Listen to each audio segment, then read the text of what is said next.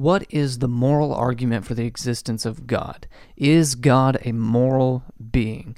Today on the show, I interview Dr. J. Brian Huffling, professor of philosophy and theology at Southern Evangelical Seminary, and we had a lively discussion about the moral argument. And I agree with Dr. Huffling that the moral argument does succeed, but it is important to add some nuances in there that are worth noting, and we have a great discussion about that today. If you want to watch the bonus segment, be sure to stick around and follow the Patreon link in the description over to our Patreon page, where you can get access to the 5 more minutes with Dr. J. Brian Huffling, as well as all of our bonus segments with all of our interviewees. And you can also get access to our new segment, Thursday Lives, where I do a live podcast, and you can watch that through the the YouTube live link that I'll leave on the Patreon page for patrons only, and you can type in any of the questions that you might have and things like that, and we can have a live interaction that way. Thanks so much for joining us. Be sure to hit the like button, subscribe, leave us a review, guys. I hope you enjoy the episode.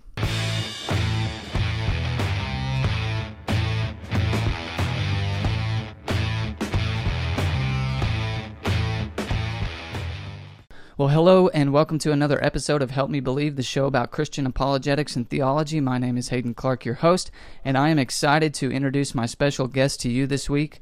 He is a professor of philosophy at Southern Evangelical Seminary. His name is Dr. J. Brian Huffling. Dr. Huffling, how are you doing today, sir? I'm good. Thanks for having me on the show. I appreciate it. Yeah, I appreciate you coming on. I'm sure you got a busy schedule as a professor and everything, so I greatly appreciate it. This is a topic that I have been looking forward to discussing. I've been trying to get somebody somebody who's kind of has an expertise in this area to come on and discuss the moral argument and kind of approaching it from a Thomistic philosophical route in that way.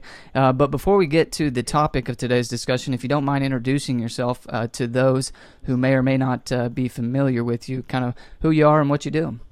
Okay, so yeah, I'm Brian Huffling.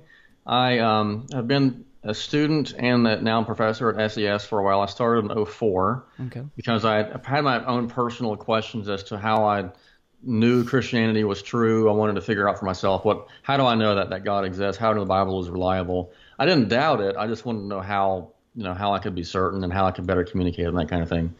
I live currently in Statesboro, Georgia. I've got 2 kids, married for about 15 years, a couple of cats.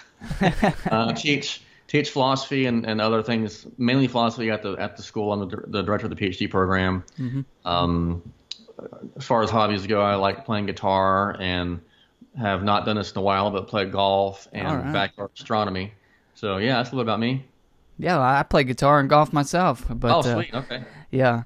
I don't have a telescope, and I was never really into that, unfortunately. But anyway, again, thanks for coming on. You recently had a debate with Michael Shermer, is that correct? That's right, yeah. Yeah, so tell us a little bit about that. How did the debate go? I thought it went well in some ways, and it was frustrating in other ways. The school really just wanted to get our views out there. We had about a day conference on the problem of evil, and the culmination was our debate.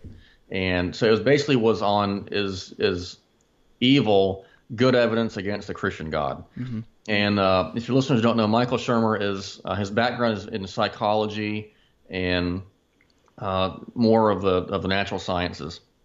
He's written several books. He's very well published. Super nice guy. I had a good time having him at school and interacting with him. We have a little bit of a back and forth in his magazine called Skeptic Magazine, coming out in a couple of months. It's a pretty successful magazine. So the good parts of the debate where we were able to get out there and just have the debate, get our views out there.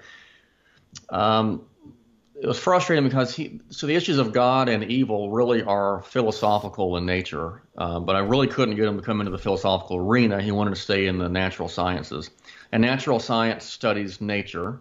God is not part of nature, natural sciences really can't study God per se. It's not a knock against science. It's just not what science does. Like philosophy can't do what natural biology and physics do. But he even admitted that if God does exist, science wouldn't tell us. He wanted to keep coming back to science and that, well, this is really a philosophical issue. So it was good and it was somewhat frustrating. But we are getting this, in print dialogue going as well in a couple months, which would be cool too. So overall, I think it was successful. Yeah, I watched the debate, and I pretty much agree with your assessment. Yeah. As far as the substance goes, I could see how it would be somewhat frustrating, as like you said. But I've never met Michael Shermer, but he does seem like a nice guy, and I appreciate his stance on free speech and different things like that. He's outspoken about those matters as well. But today we're going to be talking about the moral argument for the existence of God, and kind of your take on that. You wrote an article recently about that, or somewhat recently about that, and that's where I came across that article and said, yes, finally, I can get this guy to come on and talk about this issue. It sounds like he's what I'm looking for. So, but before we do that, or before we get into your view on the argument, I thought it might be beneficial to go ahead and lay the argument out, as well as define some terms as they're traditionally or usually understood. So how is the moral argument usually stated? Well, there's a couple different ways. One that we get normally from, say, Bill Craig would be something like, if God does not exist, then objective morals and duties don't exist. Objective morals and duties do exist, therefore God exists. Mm-hmm. That'd be kind of the conditional form. And then more from like Norm Geiser, we get arguments like all laws, and C.S. Lewis, all laws have a lawgiver. There is a moral law, therefore there is a moral lawgiver. Mm-hmm. Right? And as put, those have a lot of weight to them, just a lot of strength, depending on how they're used. Yeah, that seems about right. So what exactly do you see a problem with the argument as it's stated? Well, it depends on what is meant by some of these terms. So oftentimes the moral argument wants to tether our morality to quote unquote God's morality, mm-hmm. and that I see is problematic. But just as arguments are stated, I don't see a huge problem with them, mm-hmm. because I do agree there is an objective moral law that's written on our hearts as human beings, and that there has to be an objective source for our existence as human beings. But the way I use that argument, if I ever use it, is more of a metaphysical argument, not so much an existential moral argument, which it can be used that way.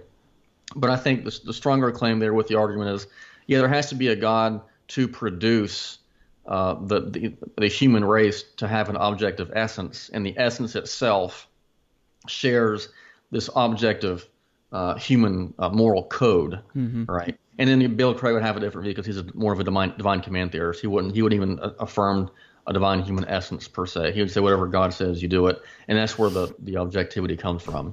So it just depends on really how one's coming from, what point of view we're coming from. I think they can be used effectively. I just think that oftentimes they kind of resort to a very anthropomorphizing of God being moral, which I would reject him being moral like us. Okay. So, I mean, we see in the scriptures God is good, God is love, God is these different things. So how is it that you can say that God is, or that you have a problem with saying that God is moral, or he is a moral being? Okay, so we would definitely think that scripture is absolutely right and correct, holy inerrancy, all that. So God is good, he is just, he's merciful, he's all those things. 2 points. One would be that those things would be couched probably more in metaphysical categories and terms, not moral. Mm-hmm. So when we think of a human being loving somebody, like I love my wife or my kids or whoever, a lot of that has to do with a very emotional kind of feeling to it, and there's nothing wrong with that. And also a notion of willing their good. Mm-hmm. And so we would think that the traditional view of God loving means that God is willing our good. And so having created us, he didn't have to create us, but supposing he did, then he also wills certain things to be there for us, to be good for us. And so we would call that God's justice. So God making us what we are would also create the things that we have to have in order for us to be able to flourish. So that would be love and justice. Mm-hmm. So we wouldn't say they're moral because and what I mean by God's not moral is that he just, unlike us, he has no obligations or any kind of standards that are superseding him or imposing on him. And also, the second point is we have to understand language when we apply it to God and things in the world have to be seen as analogical. In other words, when I use the word good for you and me or my cat or my cheeseburger or whatever. The word good there doesn't mean exactly the same thing as when applied either to each other or even to God. Okay. So whenever you say that God does not have this moral standard that of which he has to abide by, or however you want to word that, Right. how does this avoid the how does this avoid God being arbitrary? As in, if he has no moral standard, then kind of whatever he does, wouldn't that just kind of turn out to be good? Yeah. Okay. So what you're referring to is historically known as the Euthyphro dilemma. Um, and this came out. I didn't even say what the debate was about with Michael Shermer. So it was debate. Yeah, well, I did. I just did the topic. The issue comes out of these kind of discussions on ethics and God. About, well, if God just has no standard that he has to conform to, whatever he does is arbitrary. Mm-hmm. Well, he is. I would say he's completely free, and if you want to call that arbitrary, then I have no problem saying that. But we make a distinction in Thomistic philosophy between absolute necessity and suppositional necessity. So, for example, God did not have to create the universe. But supposing he did, he can't go back and undo it, right? So supposing he created humans, then we now necessarily are. Not out of some kind of strict absolute necessity, but just supposing God did will X, then X just is the way it is. Mm-hmm. So God has willed humans, in the Thomistic Aristotelian view anyway, to have an objective essence or human nature. And certain things are good for that nature and certain things are bad. So God creates us with a final end. Ultimately, he's our final end or goal, our what we're striving toward. And so there are objective things that get us along our further end, whether it's just preserving in life, enjoying life itself, being happy, or seeking after God as our highest good. So God having made a fixed, universal, objective essence that we all share, he also has willed certain things to be good and bad for it. So he can't just, at this point, having willed humans, will that murder or rape are good, because that destroys human nature, right? So assuming and supposing that he has willed to create what he has to created, he has made an objective standard, as if you want to call it that, but he's not using a standard outside himself.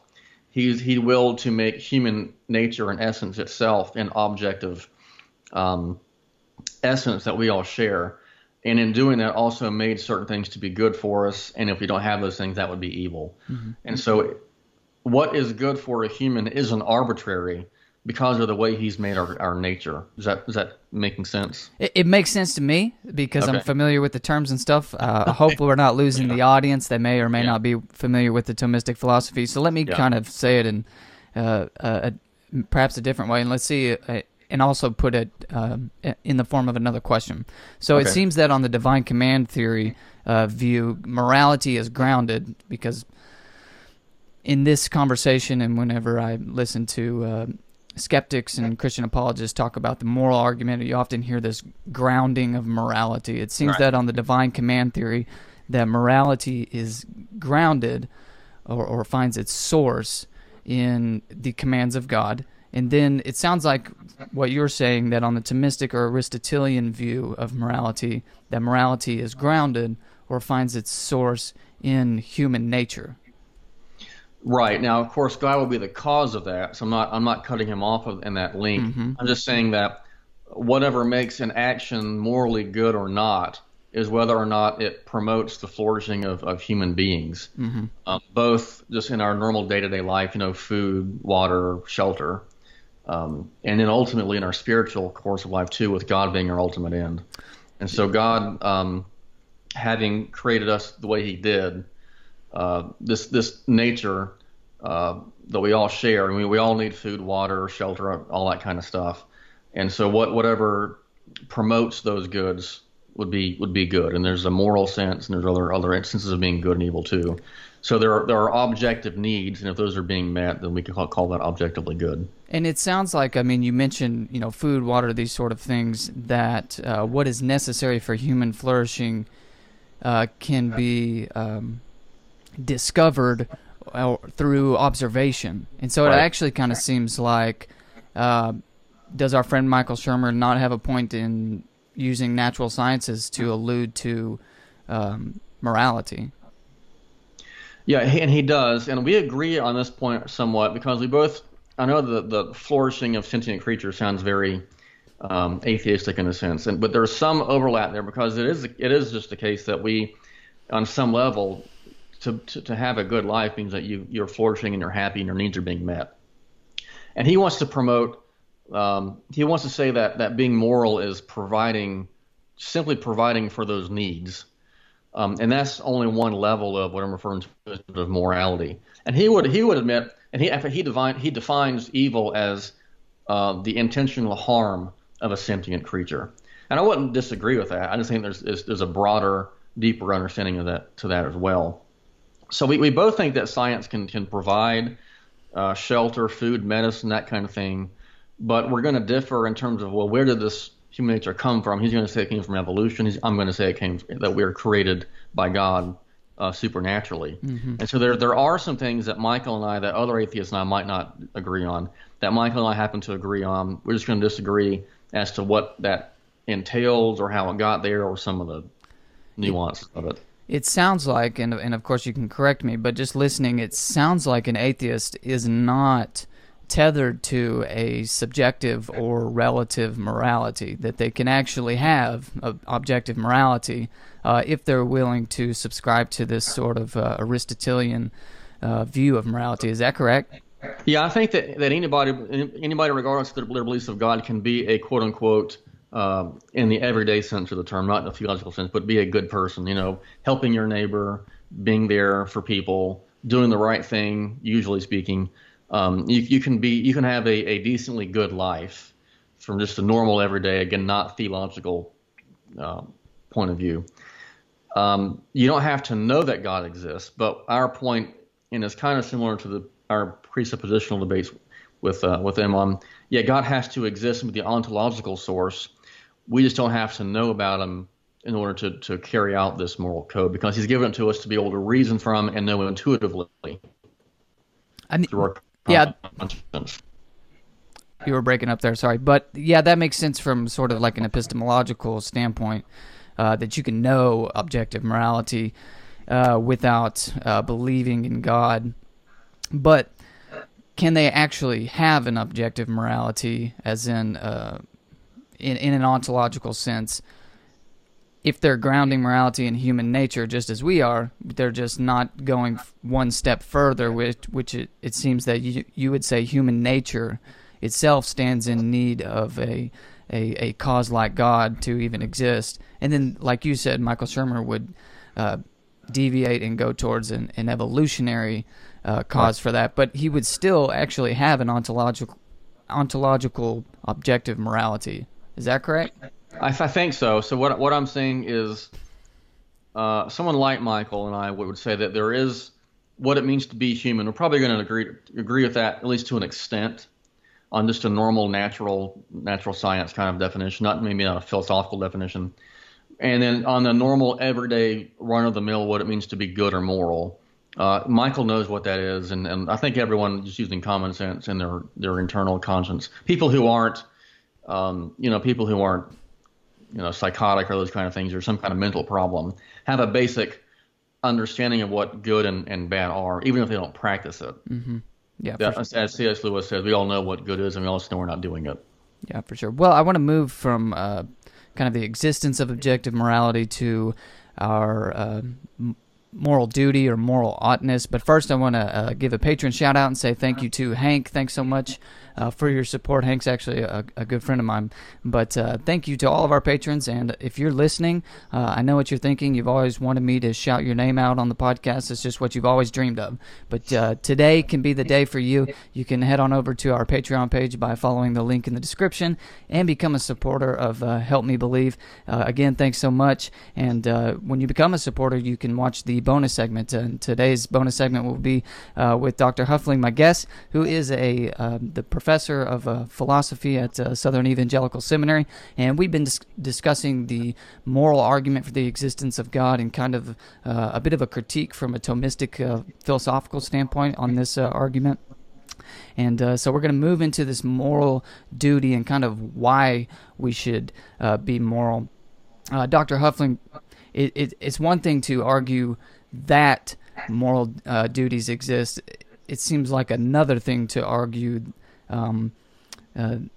that we ought be moral. Is that correct? Or I'm trying to think of how to word this. Are you tracking with me, though? Say it again so I can be a little more clear. I'm not sure if I caught your distinction there.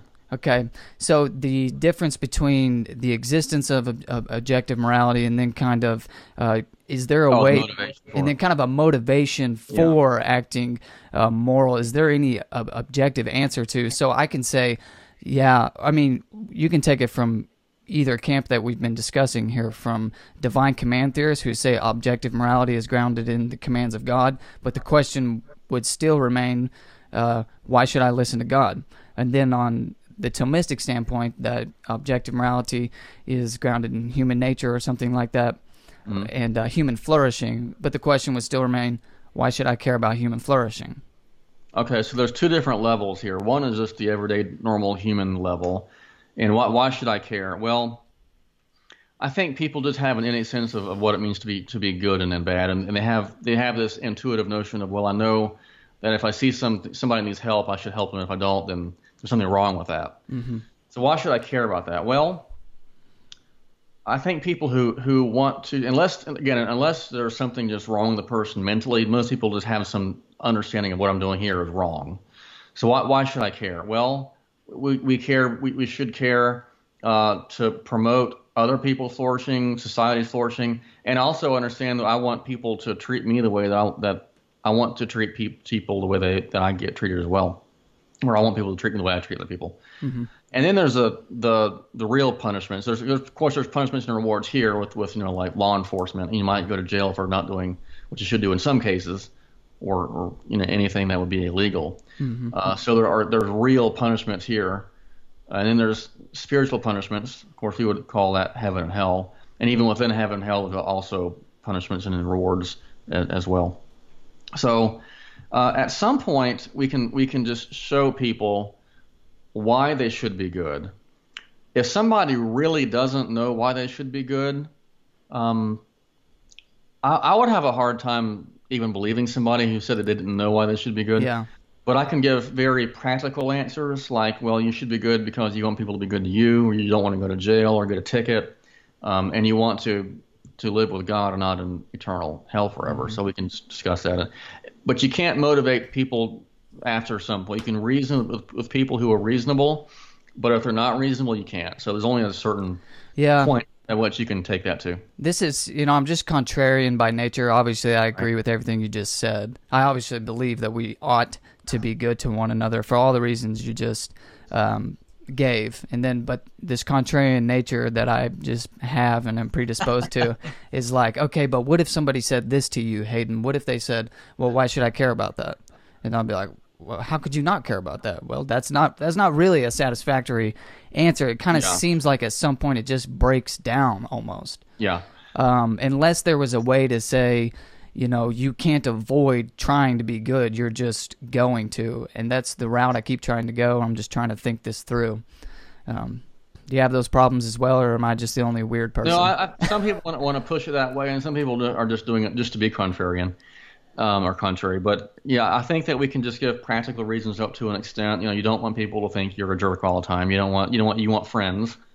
you don't want to get a ticket or go to jail or whatever, and you don't want to be on the wrong side of God's grace eternally. Yeah. And if those don't motivate somebody, I don't know what would. Yeah. And that's as far as you can go. Yeah, that makes sense. But so we've been discussing the moral argument for the existence of God as it's traditionally stated by folks like William Lane Craig. And so you're not really saying that this argument, or perhaps you are, but you're not really saying that the argument doesn't succeed. Is that correct? I'm not saying it doesn't succeed. I'm just saying that the way it's used sometimes can presuppose certain things that I personally would not hold to, and that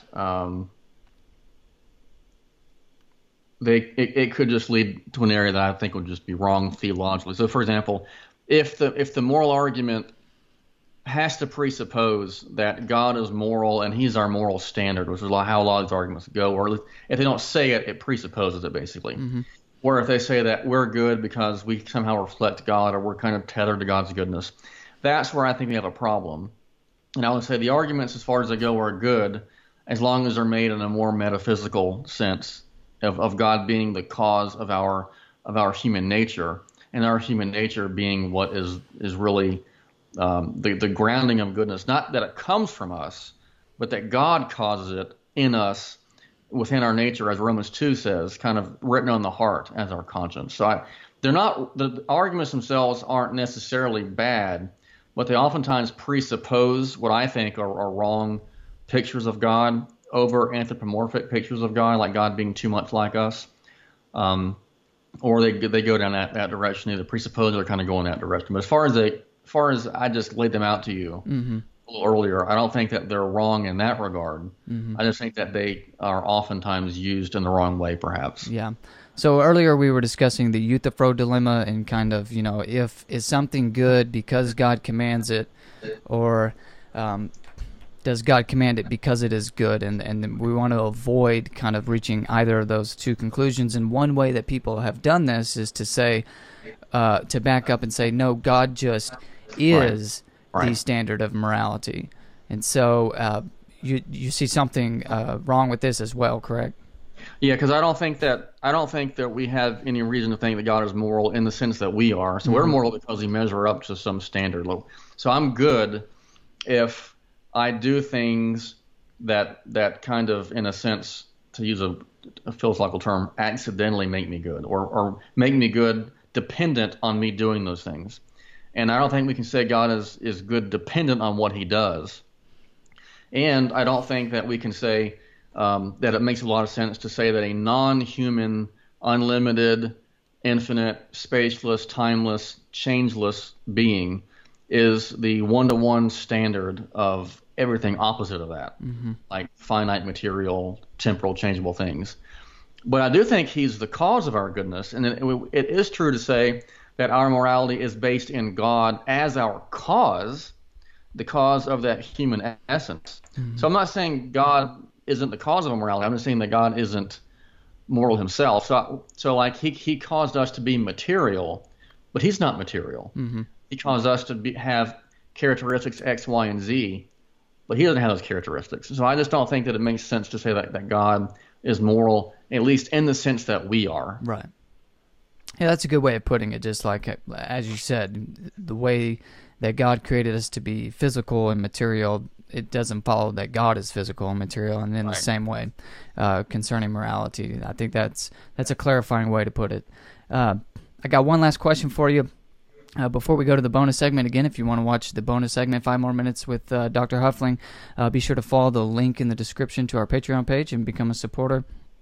But that question is, if you were going to give an argument for the existence of God, starting with moral premises or premises having to do with morality, how would you state that argument? I wouldn't necessarily. Well, yeah, I would probably. I'd probably try to give the argument that there is an objective law. I wouldn't necessarily word the argument differently than I gave from Geyser's point of view. Like all laws have a lawgiver. There is a moral law, therefore there's a lawgiver. But I would focus on the fact that we have an objective essence or nature as human beings that make us what we are. And part of being a human being is just this moral makeup, right? This moral code or conscience. And so I would just say that God is our cause of our nature, and He made our nature to be this way. Now, if I put it into different premises, I don't know. I haven't put it in different premises. I probably should do that, but I wouldn't necessarily. No, it's okay. I wouldn't necessarily differ from the Geislerian or Lewisian, if I can think of a term, phraseology of that argument, or even Bill Craig's argument. I just would tether more in human nature and not in God's nature as him being moral in a sense. Am I getting at your question at all? Yeah, I think you in the article you said you would you could start from the existence of an objective moral law and then show that to be tied into human nature, but then you would more or less have to give a cosmological argument. Yeah, I do think that to make the moral argument work, at least it's stronger to base it on human nature, and then our cause in God, we're the effect of God's causality, so that would be more of a cosmological kind of thing. So if someone has a very metaphysical kind of underpinning to it. Mm-hmm. Does Aquinas make this argument? I'm not aware of anywhere where he makes a moral argument for God. He gives the famous 5 ways, and then in other places there's actually some disputed ways that he might give, whether or not he's actually giving an argument for God or not. Yeah. Like everything is composed of existence in an essence, but that can't go back forever. So there's got to be an existence that its essence just is to exist. So those kind of arguments. I'm not familiar with Aquinas giving any kind of a moral argument per se. Well, we'll have you back on sometime to talk about the 5 ways, or one of the 5 ways. We'll pick one out. That seems like it would be a lot of fun to do. Those are my favorite arguments for the existence of God. Me too. And I think they still succeed. I'm not convinced of people who have tried to show them to be false. But anyway, Dr. Huffling, greatly appreciate you coming on to discuss this subject. I think it's important. I think it's something worth noting. The moral argument is a popular one given, and there's kind of some misunderstandings around it, so I appreciate you. Hopefully, Dr. Huffling provided you with some clarity on the issue. I know we got pretty philosophical pretty quick, but I think you'll find it clarifying and enlightening. So, again, thanks so much for taking the time out of your day to come on. I really appreciate it. Well, thanks for having me. I appreciate it. Thanks, Hayden. Thanks so much for joining us, guys. If you enjoyed the episode, be sure to hit the like button, subscribe, leave us a review on the podcast if you're listening. And, of course, if you want to watch the 5 more minute bonus segment with Dr. J. Brian Huffling, be sure to follow the Patreon link in the description and become a supporter of our ministry. And you get all sorts of exclusive stuff over there on our Patreon page. So thanks so much for joining us, guys, and we'll see you next time.